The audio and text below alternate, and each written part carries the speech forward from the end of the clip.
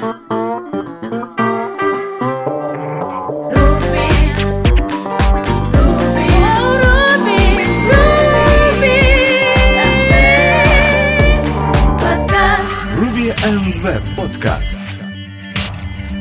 Добрый день, дорогие слушатели! Вы слушаете 31 выпуск второго сезона подкаста РВПод.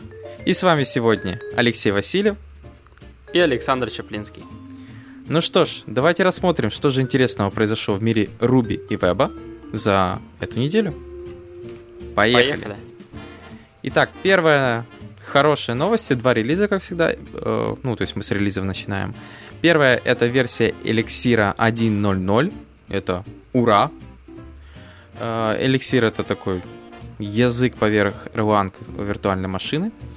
Очень достаточно интересный. Мы вот его активно используем на продакшене, на удивление. Ведет себя достаточно стабильно. Сам Erlang себя ведет иногда нестабильно, вот Elixir ведет себя стабильно. И Elixir стабильно вел себя очень непредсказуемо, у него наоборот были проблемы. С каждым релизом приходилось переписывать, потому что не было первого. И вот наконец-то дождались. Осталось только все перевести его на единичку, и все будет хорошо. Поэтому можем поздравить тех, кто боялся использовать Elixir, особенно рубистов. Я думаю, уже пора пробовать, использовать. Тем более первая версия, ура, наконец. То есть нет такого страха, что завтра там опять что-то поменяет и все отвалится. И вторая новость — это выход Rails 4.1.6 и 4.0.10 релиз. На удивление, почему-то, пока мы с Сашей записываем подкаст, этой новости нету у них официально в блоге, а релиз уже произошел как минимум 22 часа назад. Что за безобразие, я не пойму. Но в любом случае, я уже успел пару проектов обновить. В основном, да, это баг-фиксы, то есть у них там много баг-фиксов, Active Record, есть баг-фиксы даже в Action Mailer определенные, вот. Ну, в основном баг-фиксы, никаких особых и тут нету критических, как я понял, баг-фиксов, то есть просто обыкновенные. Вот, поэтому для тех, кто находится на ветке 4.1 или 4.0, советую обновиться. Окей, а у меня первая новость для фронтенд разработчиков. Это, скажем так, довольно новое веяние в разработке, да, вот в CSS, да, в CSS подходах. Скажем так, раньше я такого не встречал. Называется AMCSS, что расшифровывается как Attribute Modules for CSS. Концепт довольно простой. Вместо того, чтобы все наши теги там засорять нужными и ненужными классами, да, без некоторых из них можно было обойтись. Некоторые, допустим, нужны как классы-модификаторы. Ребята, а именно два разработчика у этого подхода, предлагают обходиться кастомными атрибутами у тегов. То есть, как мы знаем, модульность, да, сейчас самая основная такая тенденция. Модульность во всем, все как бы у нас компоненты как-то называются так, natural language, да, там если у нас это tooltip, то это tooltip, если это там какой-то navigation, то это navigation. Только мы используем при стандартном подходе класс-неймы для этого, а ребята предлагают использовать кастом-атрибуты вот на примере как бы с префиксом IAM, да, что означает attribute modules. То есть модуль, как он называется, такой атрибут и используем. То есть либо IAM button, либо IAM navigation, ну и так далее. Вот. И для того, чтобы все-таки эти модули как-то модифицировать, они опять-таки не используют классов, а пишут в значение атрибута. То есть сам атрибут стилится как дефолтный вид его, и плюс модификаторы прописываются там вот через пробел, собственно, как и классы, просто в значение этого атрибута. В принципе, это как бы не привносит никаких там крутых штук или каких-то нововведений в CSS, но немножко меняются сами селекторы. То есть теперь селекторы будут не просто там точка, какое-то название, а будут записываться, естественно, в квадратных скобках, как, собственно, селекторы по атрибутам. Вот, и нужно будет использовать такие небольшие регекспы, то есть тильды, крышечки, да, для значения атрибутов, потому как, допустим, любой из модификаторов может стоять там как первым, так и вторым, так и третьим, да, если их несколько в этом атрибуте в значении, нужно будет их просто как бы матчить, там, не четко равно, да, а тильда равно, например.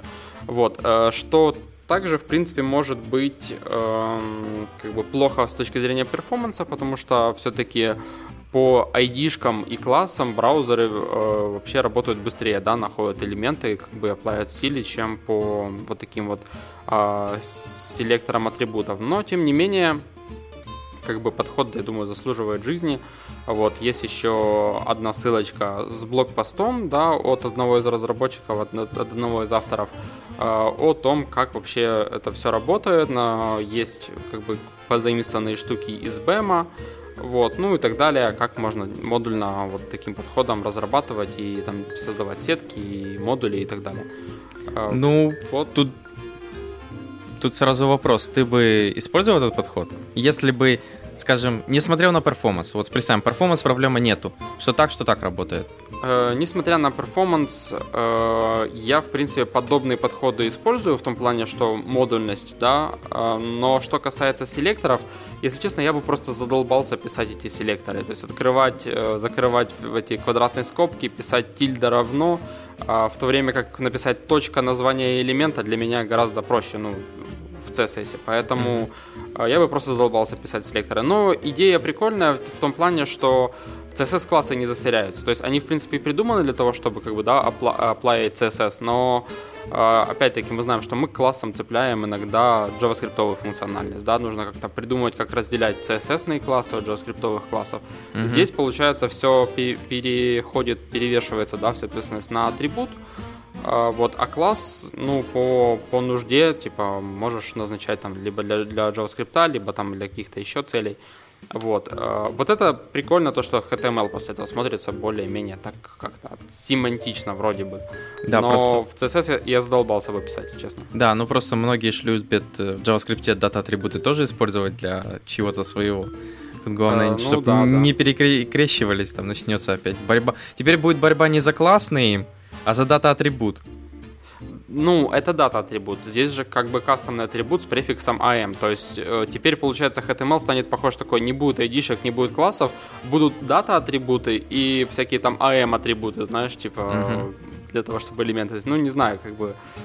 Просто, ну, модифицируется как-то, да, вот сначала мы используем кучу классов, там целую длинную колбасу, вот как в Bootstrap, да, теперь будем использовать атрибуты, и HTML будет немножко выглядеть по-другому, но все равно ужасно.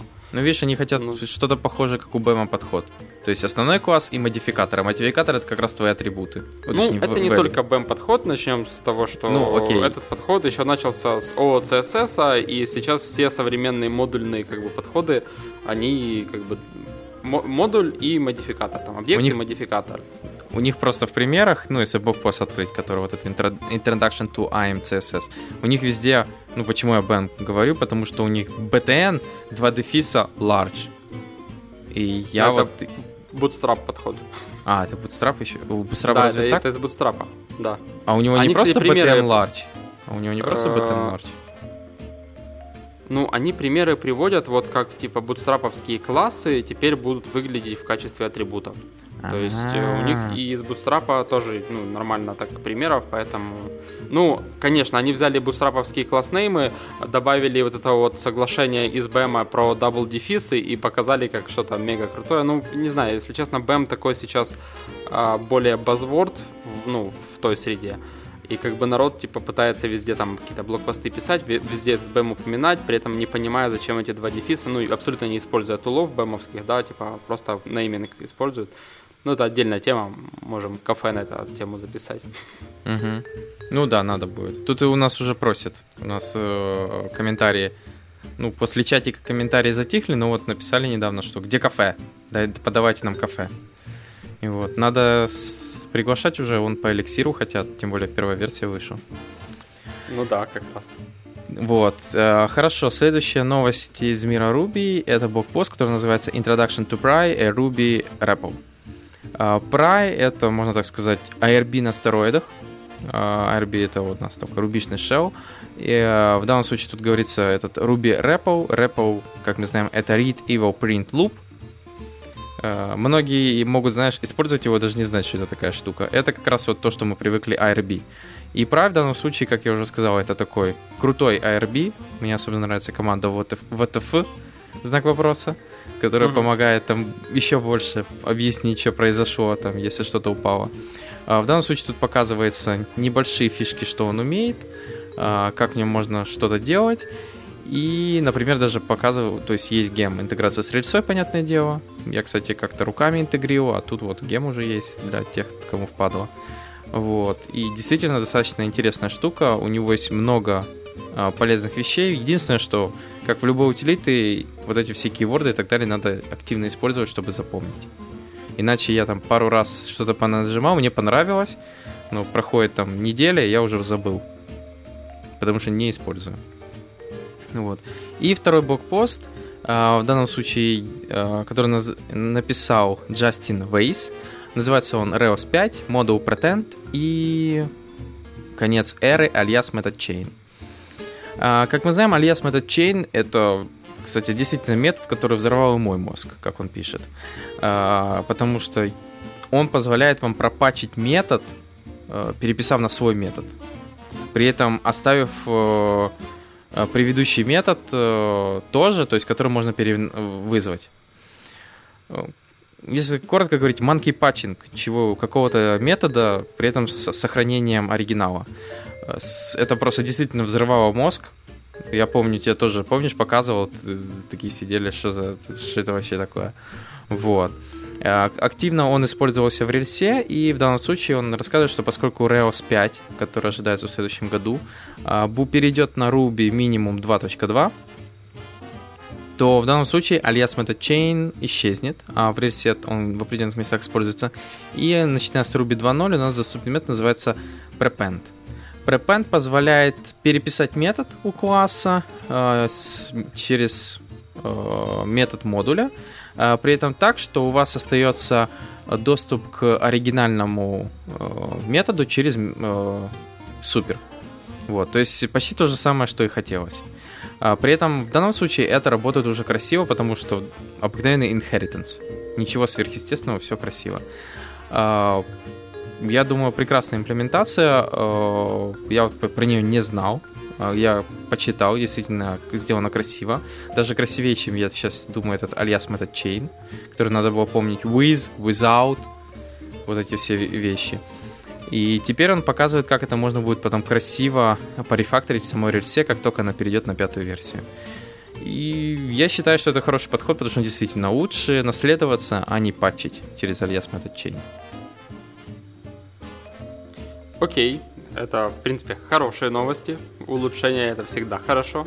Я еще хочу рассказать про еще один блогпост на тему CSS от автора Итана Мюллера. В принципе, я его так читал, наверное, с недельку назад. Довольно интересно.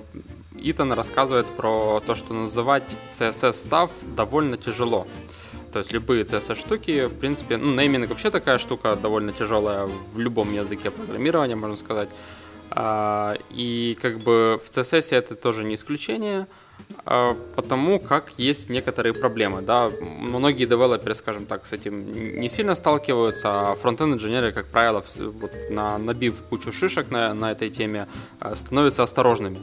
Вот. И вот как бы садясь каждый раз там в пару с каким-нибудь инженером, который CSS до этого там не особо писал, все время как бы я удивляюсь, почему такие, как бы, по-моему, простые вещи и до сих пор человеку неизвестно, что, допустим, нельзя называть CSS класснеймы так, content-based, потому что вот сейчас в этом блоке у тебя вот такой контент, а завтра нужно будет поместить другой контент, а у тебя блок называется там как-нибудь, не знаю, article, а у тебя там уже не article, а какое-то там видео или фотки, да, и как-то уже становится в коде довольно странно, что у тебя как бы называется article текст, а внутри как бы контент и изображение. Или там презентационно, да, стандартная тема, когда red button в CSS прописано background blue. Вот, ну то есть всякие такие штуки. Вот он рассказывает о том, что вот презентационно плохо, content-based так тоже не очень. Вот. Ну и как бы там определенные методы, как можно все-таки именовать классы, именовать объекты. Вот. И затрагивает тоже тему семантики, что такой штуки, как семантика CSS вообще в принципе нету. Вот. А есть семантика HTML. Поэтому, как бы, в принципе, я думаю, там каждому девелоперу на заметку, чтобы хотя бы базовые вещи понимать, а там фронтенд инженеру просто так для того, чтобы увидеть, кто еще парится такими вещами и какие предложения есть у людей по поводу именования. Вот такой вот блогпост. И еще одна ссылочка у меня есть. Не так давно стало модно уже, поскольку большинство современных браузеров саппортит Flexbox. Как бы сетки в этом плане как бы уже, можно сказать, отходят на задний план, поскольку появляется Flexbox, который позволяет делать всякие там флоты и красивые лейауты, довольно сложные лейауты, довольно просто. Вот через CSS-свойства не нужно этих всяких ровов, колов, все то, что мы используем в разных фреймворках и там, в своих каких-то разработках. Сейчас это все можно реализовывать через Flexbox для тех, кто не боится там того, что у них клиенты заходят с мега старых браузеров. Вот. Но тема еще довольно-таки новая, и поэтому вот есть такой конструктор, который позволяет просто вот в браузере собрать layout, да, таким, какой он должен быть, то есть разбить, собственно, area на горизонтальные и вертикальные ячейки, поставить им direction, align и так далее, и после этого просто скачать HTML и CSS, и потом, в принципе, заимплементить это можно у себя в проекте. Вот, для тех, кто еще как бы в сам Flexbox не верстает, можно это сделать вот в таком интерактивном виде. Вот, называется это Fibonacci Flexbox Composer. В принципе, круто, можно попробовать что-нибудь на Flexbox. Fibonacci тут ни при чем, это просто такое название. Да, я тоже как бы так смотрел, ну, делю, строю, скачиваю CSS и такой говорю: Леша, а при чем здесь Fibonacci? Ну, я сначала думал, что золотое сечение, но как-то на золотое сечение не тянет. Вот, потом начали читать, Fibonacci это название. Окей. Вот. Ну, мы, получается, с тобой бесстрашные, у нас Flexbox есть на определенных проектах? Ну, на самом деле, в принципе, его уже можно использовать в том плане, что, по-моему, все браузеры, те, которые апдейтятся, уже саппортят Flexbox в полной мере. Просто еще, скажем так, год назад они саппортили некоторые свойства, некоторые нет. То есть ты мог бы заюзать, да, что-то бы работало, но что-то бы распадалось, просто потому что не все было покрыто из Flexbox как бы спецификации. Вот, но на данный момент последние браузеры это все саппортят, поэтому уже можно. Ну да, ну хотя нам все равно пришлось модернайзер юзать, ну то есть без него никак. Ну понятно, конечно. И как всегда любимый, прекрасный, великолепный IE, даже 11-й, подложил маленькую такую рыбешечку и сказал типа: нате, у меня Flexbox есть, но своя имплементация. Вот. Это не в первый раз у них как бы по-своему реализованный фичи. И ты такой вроде бы везде потестировал, вот, ну, везде имеется в виду, там, то открыл, все работает, ты такой довольный, и открыл, как всегда, знаешь, открыл в IE. Везде в том смысле, что то, что устанавливается на мой комп, и я просто как бы никак не устанавливается, поэтому в нем тестировать в последнюю очередь. И потом открываешь, и хочется немного поплакать, но ты понимаешь, что идешь can I use, спасибо парням, 20 раз за этот ресурс, в котором там даже есть теперь же, кроме того, что где можно использовать, там же описаны всякие еще вот проблемы этой же имплементации. Там прям так и написано: в IE там такая-то проблема, вот это так-то надо решать. А некоторые проблемы так написано: не решаются. Юзайте супер-мега-хаки. Ну да, еще проблема вторая Flexbox. Я долго не мог понять, у него же две имплементации. Flexbox Legacy, которая называется, и Flexbox. Ну, типа через модернайзер. То есть была, я так понял, один стандарт, потом появился второй, а первый типа уже старый. Ну, это тоже не впервые было точно такая же штука с градиентами. Поэтому у хромов там с определенных версий есть один синтаксис, а потом уже более новый синтаксис, который, в принципе, в всех браузерах подобный. Да, вот, ну, это веб, что? Ну, окей, все вот так. Я не спорю. Так, хорошо, поехали дальше. Следующий блогпост в блоге SoftBotов, который рассказывает про то, как писать хорошие асинхронные интеграционные тесты с помощью копипары. Как они расписывают, JavaScript, юнит-тестирование простая вещь, а вот когда надо протестировать именно весь интерфейс, то, конечно, лучше всего использовать интеграционный тест. Потому что если он упал, это, по крайней мере, он говорит о том, что что-то не так, а что уже сами разберетесь. Вот. Могла упасть API-шка, могла упасть JS, пофиг, но главное, он упал, это уже хорошо, он показал, что что-то где-то не отвалилось. Вот. Понятное дело, пишутся они нелегко, суппортятся тоже надо тяжело, особенно если кто-то сказал, а теперь мы все подрефакторим. Но задача не про это в блокпосте, а про то, что в основном многие неправильно используют Capybara DSL, когда пишут код, который должен активно тестировать JavaScript. То есть разные синхронные колбеки, что-либо еще. То есть они рассказывают, что, во-первых, по дефолту JavaScript Capybara не использует. То есть она использует RAG-тест, который ходит себе просто по страничкам, рендерит только страницу. Там JavaScript даже не выполняется. То есть рассказывают про такие варианты, что есть Selenium, есть Capybara WebKit, есть Poltergeist. У каждого свои плюсы и минусы. Каждый любит, что ему нравится. И дальше они, что правильно, рассказывают, как правильно писать матчеры и как неправильно писать матчеры. Некоторые, кстати, вот сразу первый и как бы в десятку я попадаю сразу, потому что я-то 20 раз так делал и не задумывался. То есть first, нажать там поиск какой-то ссылки, .click. Я всегда думал, что если он не найдет, он упадет. Оказалось, что first просто возвращает new и клик падает. Вот. И тут вот рассказывают, что есть такая штука, называется, там же вторым параметром можно придавать опции, типа match first, который вот ищет то, что требуется. И также расписывают, как правильно прокликать, например, набор ссылок или чекбоксов. Опять же, как это правильно делать. Вот что плохо выполнять execute script. Это что-то активно надо сделать. Это плохо. А я делаю, кстати. Не, я тоже иногда делаю, когда нужно подправить там что-либо. Они говорят, execute script should be used as last resort. То есть, типа, последней надежды, когда уже больше ничего нельзя придумать. Poltergeist, например, далеко ходить не надо. Как мы знаем, работает поверх Phantom.js.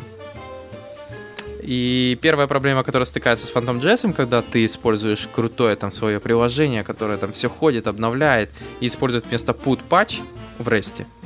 Phantom.js, оказывается, не поддерживает патч. Угу. И все твои тесты с патчами лежат активно и отдыхают. То есть никогда не будут работать. Поэтому для этого в данном случае мы используем execute script, который переписывает синхронизатор или что-либо, что у нас там используется, который просто, если метод вдруг патч, то он его переписывает на put, только ради теста. Угу. Вот для таких кейсов как раз execute скрипты используются, когда нужно, как бы пофиксить environment под тестов, получается. Да. То есть то, с чем не справляется тест environment или там тест драйвер. Да. Вот. Но как бы у меня была, помню, ситуация, когда если опять-таки CSS какой-то элемент спозиционирован там абсолютно и куда-то там выдвинут, это нормальная практика, в принципе, при верстке.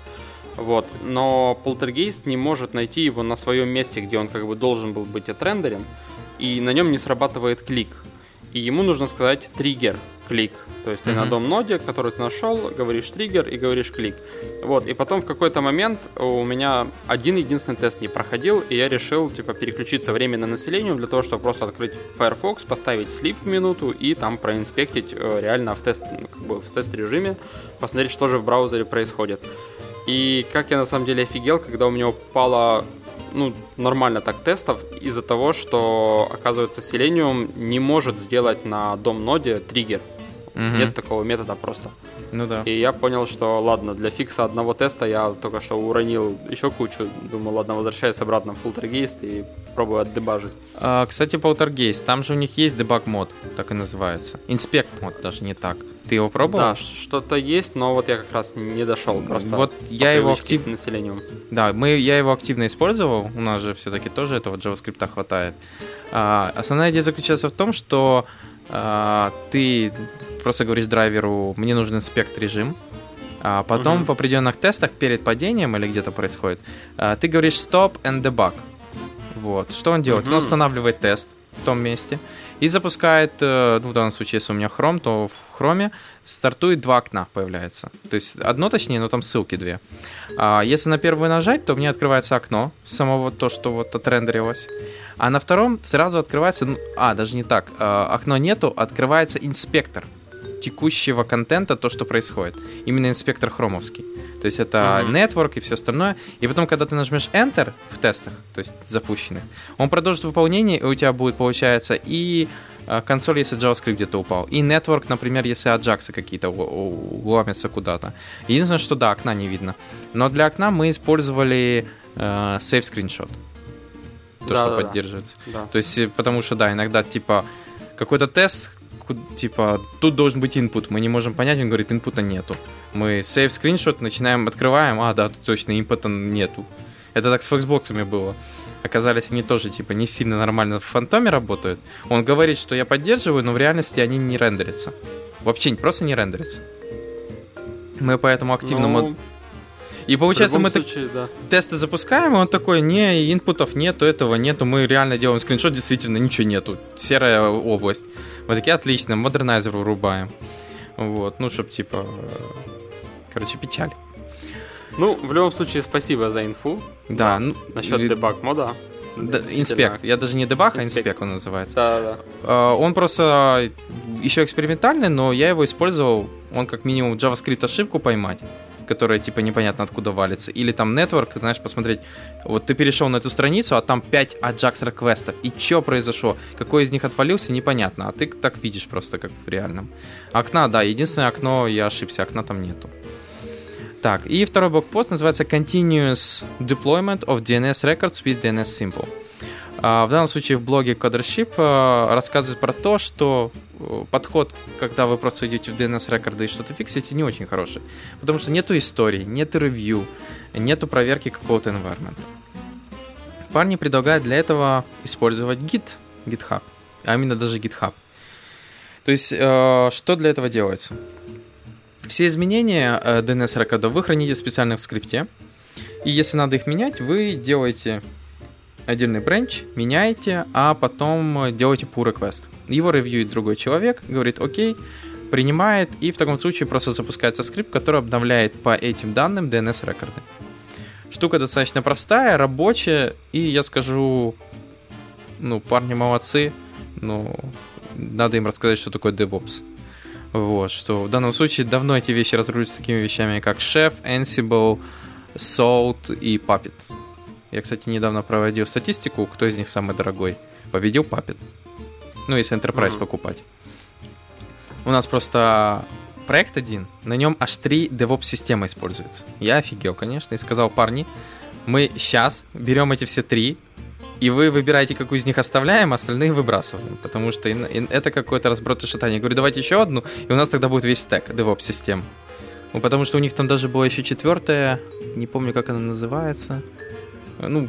Слишком много было. Самописная она должна быть по-любому, но как же без этого? Было, то есть 4, если так посчитать, там еще одна была, только парни говорили, это мы чисто для development юзаем, это сервера не трогает. Ага. Вот. И мы начали, я говорю, окей. Они говорят, свой сетапить не будем, давайте возьмем Enterprise какой-то. И начали считать. То есть, получается, у Salt вообще нет Enterprise, нету с Platform as a Service. Ansible получился самый дешевый, но если у тебя от 20 до 100 нод, ноды — это серваки, получается. То есть, потому что он стоит $100 в месяц. Но максимум 100 нод. То есть, он, получается, если у тебя вот 100 нод, то $1 за ноду. Достаточно дешево. Следующий идет Chef, $6 за ноду. При этом похрен какое, я так понял, пофиг, какое количество нод. Там до 10 тысяч поддерживается. Главное, чтобы ты платил $6 за ноду. 5 бесплатно, кстати, первые 5. Вот. Получается, Puppet в среднем, у них там, понятное дело, цена чуть падает в зависимости от нод, но в среднем $9 за ноду. То есть он такой самый дорогой получился. Вот. И у них всего там что-то 2500, а дальше звони им отдельно. Так, это я так отвлекся. И вот парни берут башевский скрипт, Ruby чуть-чуть, и делают, обновляют, получается, DNS-рекорды у себя через вот эту всю вещь. У нас, например, тот же Chef на каждой ноде отдельно ходит и сам себе обновляет в Road 53, что вот мой паблик CNAME. Типа, если вдруг перегрузил или там стоп его поднял, он автоматически пойдет и скажет, вот мой новый паблик CNAME, пожалуйста, запиши. Ну, это такое. Похвастались, конечно. Но блокпост хороший тем, у кого нету DevOps-системы. Или для тех, кто любит свой хорошенький, любимый Bash. Знаешь, как в одном блокпосте было языки программирования. Если языки программирования были как оружие, то Bash — это как молоток. Если у тебя есть этот молоток в руках, то у тебя все вокруг кажется как гвозди. Даже пальцы. Ну, вот такие два блокпоста. Ясно. Едем дальше. Первая ссылочка из следующих двух такой себе, называется Bezier Clock, часы Bezier. Это, скажем так, часы, которые реализованы при помощи библиотеки, которая создана для работы с кривыми Bezier. Смотрится... Библиотека для визуализации, называется Processing.js. Парни просто взяли эту библиотеку и использовали Bezier, чтобы сделать на них часики. На самом деле, да, здесь просто есть библиотека и есть код. Да. Код это да, ты прав. Да, это то, что там, там при помощи кривых Bezier реализованы эти часы. Смотрится действительно довольно круто, как они, собственно, цифры, да, сменяют друг друга. Есть несколько режимов. Можно посмотреть, кликнув на часы, можно посмотреть просто даже сплайны и точки, да, как рисуются эти кривые. И есть два режима. Один из них, в котором цифры меняются буквально сразу за мгновение до того, как они должны быть изменены. И во втором режиме цифры как бы continuously меняются в процессе, да, то есть пока секунды тикают, допустим, минута так плавно меняется там из 5 в 6 и так далее. Действительно довольно интересно за этим наблюдать, особенно со включенными сплайнами и поинтами. Сразу же Леша мне скинул ссылочку на Википедию почитать о том, как рисуются все-таки кривые Bezier. Оно просто интересно. Так, кому интересно, да. Да, математика. Часы смотрятся довольно прикольно. Там главное кликать и пробельчик нажимать. Чтобы посмотреть весь процесс. И вторая ссылка, это такой ресурсик, называется FontFace Ninja. Что, собственно, на этом ресурсе можно для себя найти интересного? Это такая небольшая демка экстеншена для браузера. Здесь есть Chrome Extension, Bookmarklet и Safari Extension, который можете просто поставить себе в браузер и при помощи этого экстеншена, так сказать, инспектировать, да, любой текст, а именно определять, какой font family используется для этого текста, размер и так далее, вплоть до того, что после того, как вы определили, что за font family, вы можете этот фонд даже скачать и использовать у себя на сайте. Довольно прикольная туловина, потому что довольно часто приходится, фронтенд-инженерам, по крайней мере, подсмотреть, где какой фонд. При этом тяжело его определить. Есть какие-то тулы, где ты скриншотишь, потом загружаешь, он тебе подбирает 5 наиболее матчащихся, ты смотришь потом вручную, что из них более правдоподобно. Это такое. А здесь все как бы из CSS выдирается и красивенько представляется в тултипе. Как по мне, то прикольный тул. И круто, что еще можно скачать сразу же этот фонд. Скачать, да, лицензионные шрифты, просто воровать, отлично, при помощи него. Не, там написано четко, надо покупать. Нам еще понравился режим Mask, который, получается, скрывает весь лишний контент сайта и показывает только, фонты. еще можно удобно выбранный фонд потестить. То есть у них input появляется, и ты можешь сразу его понабирать сбоку в этом же шрифте. Да. Удобный bookmarklet или extension, в зависимости от того, что вы используете. Я думаю, они в основном будут зарабатывать с того, что могут зарабатывать на нем, как минимум для продажи шрифтов. То есть ты, получается, нажимаешь на какой-то сайт, там кастомный, который платный, и он такой тебе говорит: окей, я тебе дам скачать 9.99 или что-то такое. Пожалуйста, вот тебе бизнес-модель. Возможно. Так, хорошо. Поехали. Дальше следующая ссылочка. Достаточно, возможно, не сильно IT, но все-таки как минимум Мац, выступал на Ruby Business Forum в Осака, Японии, в которой рассказывал про, больше, конечно, не про сам активно Ruby, ну, хотя там было, а все-таки, что на сегодняшний день software — это уже не только софт, что это больше software — это как архитектура, что у нее есть какие-то операционные системы, бизнес-модели, правила, и все это надо учитывать. То есть и даже методологии разработки это тоже можно назвать software, то есть комплекс software.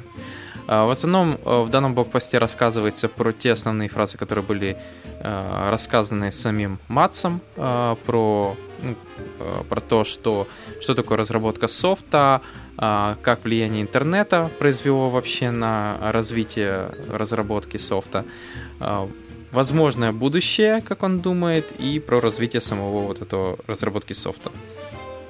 Вот. Также он немного коснулся даже чуть-чуть open source, как open source пересекается с бизнесом. В основном все краткими тезисами, поэтому, ну, как я сказал, тут мало технического, но в основном интересно посмотреть, просто почитать, даже не посмотреть, почитать про то, что думает Мац, вообще будущее, бизнес и так далее, как вместе с Ruby оно пересекается. Не буду, как говорится, спойлить. Блогпост все равно маленький. Окей. У меня впереди еще 3 ссылки. Первая из которых это такой ресурс espruino.com. Вообще это, не знаю, как по мне, это довольно революционная такая штука. Как мы знаем, JavaScript — это как бы язык для веба, да, уже давно его используют не только в браузере, на клиенте, но и на бэкэнде, да, на сервер-сайде, но теперь на JavaScript можно писать и микроконтроллеры. Собственно, теперь не только software, но и hardware может быть написан на JavaScript. Эта штука платная, независимо от того, что разработчики Espruino, в принципе, подняли там нормально денег на Kickstarter. В 5 раз больше, чем планировали, чем хотели. То он как бы это еще... сама плата платная. Сама плата? То есть... Buy now. Ну да, собственно, то есть, да. SDK и все остальное ты берешь, качаешь и все такое. Это просто плата сама платная. Ну, логично. Насчет качаешь, я, кстати, не нашел. Ну, тут честно. Есть Getting Started, Quick Start, тут плюс туториалы, то есть в основном у них там 2 же видяшки есть, что... Да, кстати, у них довольно неплохо так с документацией, нормально туториалов, и мне, да, понравилась демо, насколько прикольные штуки они вот, ну, вообще с hardware делают, то есть там всякие прикольные шняшки, скажем так. Для меня это как бы все-таки hardware. Честно говоря, я как не любитель Node.js на сервере, для меня JavaScript на железяке смотрится еще страшнее. Ну, это имхо. Видишь, тебя прет. Нет, меня прет просто сам факт, скажем так. Я как бы не такой, что сразу бросился бы там в этом всем ковыряться, но, скажем так, для любителей JavaScript, я так подозреваю, что вот эти вот разработчики, да, это там муж и жена, они просто оперлись от JavaScript, именно поэтому притащили его вот как бы на hardware, да? Да. Вот, ну, как бы, если прет язык, то ты его тащишь за собой куда угодно, пишешь всякие там Clojure, скрипты и все остальное. Мне просто, я подумал, я представляю себе какие-нибудь хардвар такой жесткий, пишешь какой-нибудь, а там как стандартные JavaScript-овые фигни выскакивает, там массив плюс массив, пустая строка или что-то такое. Вот. Ну, вообще, да, достаточно интересно. Да, это был, получается, у них краудфандингом они занимались, собрали очень даже неплохо.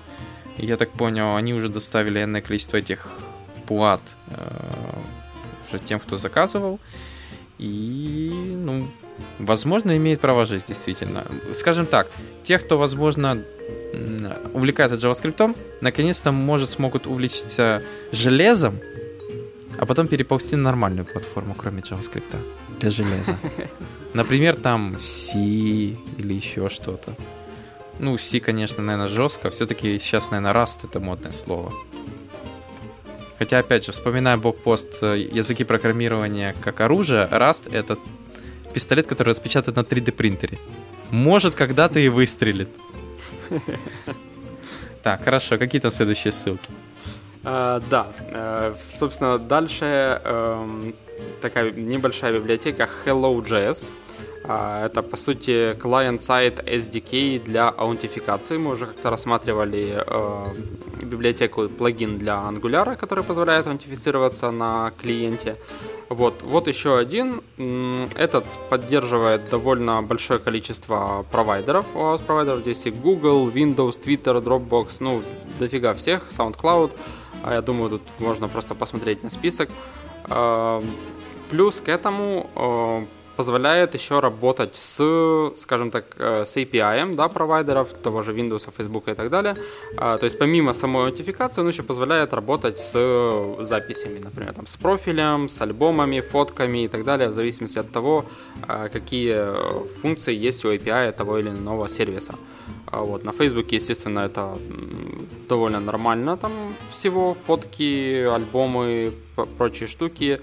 Позволяет он делать практически все, кроме delete операций, потому что все-таки delete такая штука, ну, такая секьюрно нужно с этим работать. Тем более у Фейсбука это всего лишь поле из deleted.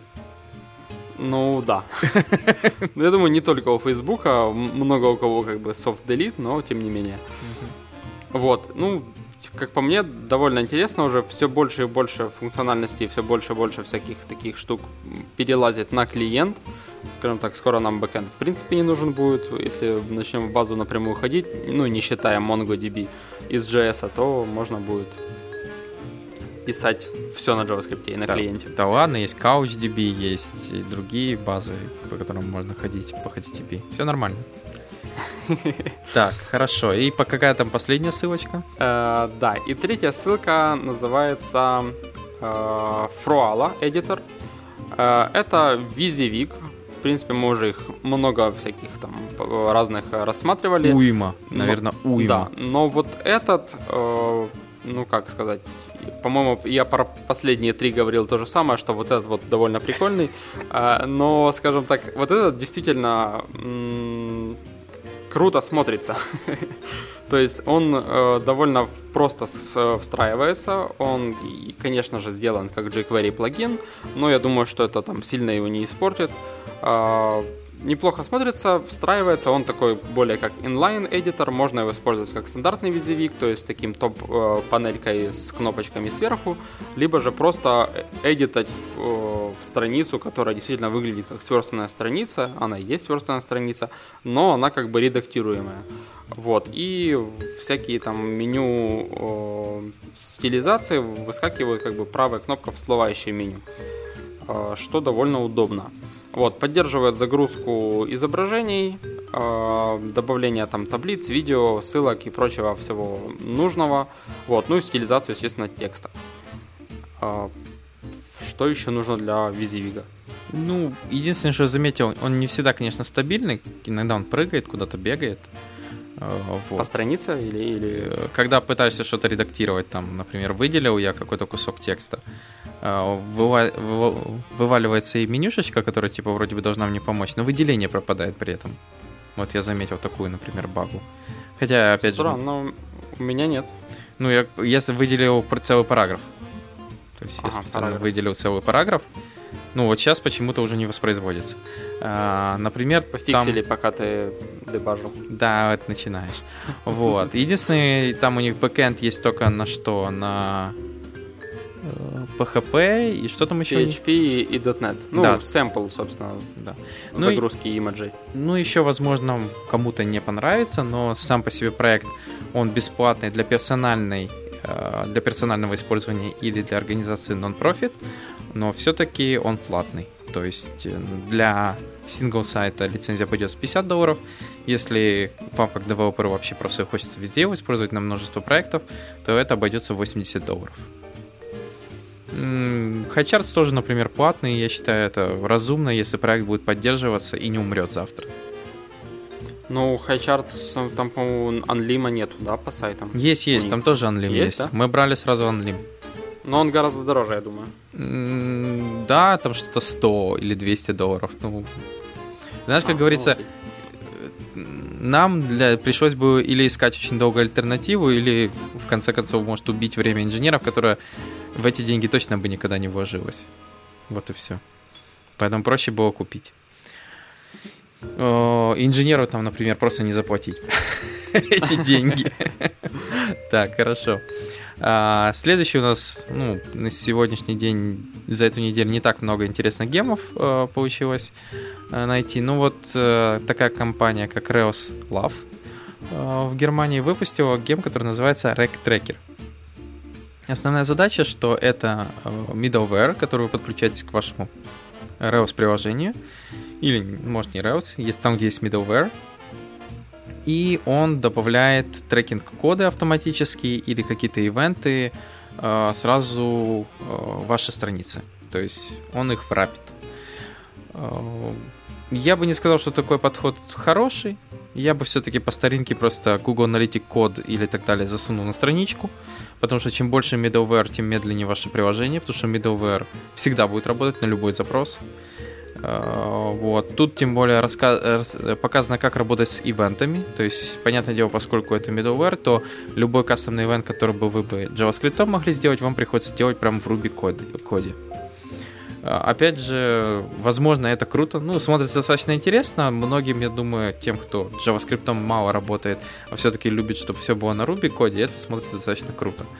Но для меня это смотрится... Я бы все-таки лучше JavaScript это разруливал. Потому что middleware, например, там подключил несколько OAuth интеграций, и у тебя уже 3-4 middleware активировалось. Например, Google, GitHub, все, уже по 2 middleware появилось. Точнее, 2 middleware. Поэтому... но зато удобно, что поддерживает он, кроме Google, еще Facebook, Visual Web Optimizer и Go Squared. Поэтому... Как говорится, если парни сделали, значит им подходит такое решение, и они его юзают. Вот и все. Окей, у меня еще два таких небольших, но, как мне кажется, прикольных сервиса. Первый из которых называется Styly. Это такой, скажем так, интерактивный конструктор, визуализатор CSS-анимаций. CSS-анимаций и транзишенов.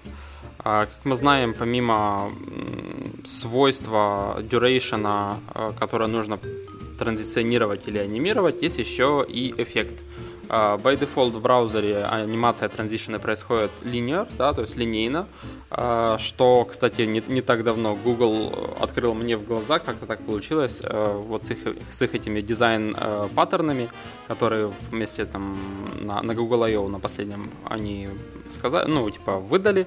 Там было сказано, что linear транзишены все-таки как бы выглядят неестественно.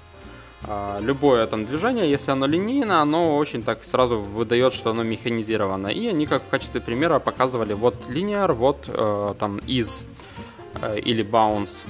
И действительно, на тех примерах, которые там были представлены, я так смотрю, и действительно, вот это как-то механизировано, а вот это как-то довольно природно, в принципе. Так движутся объекты там с замедлением, с ускорением и так далее. То есть, даже просто дернуть рукой или там провести рукой, да, у человека не получится сделать это с одинаковой скоростью. То есть сразу же начать с какой-то скорости и на этой же скорости закончить. По-любому есть момент ускорения и замедления. Это так, я чуть отвлекся от самого сервиса. Сервис позволяет вам все как бы динамически настроить и посмотреть кучу. Тут есть эффектов из in, из out quad и так далее, bounce, swing и так далее. Это все можно прощупать, посмотреть на примере, задать duration, задать направление и прочее. И после всего этого даже скачать или там просто просмотреть CSS и HTML. Помимо стандартных этих из инов, линейеров и так далее, есть еще кастомные моушены.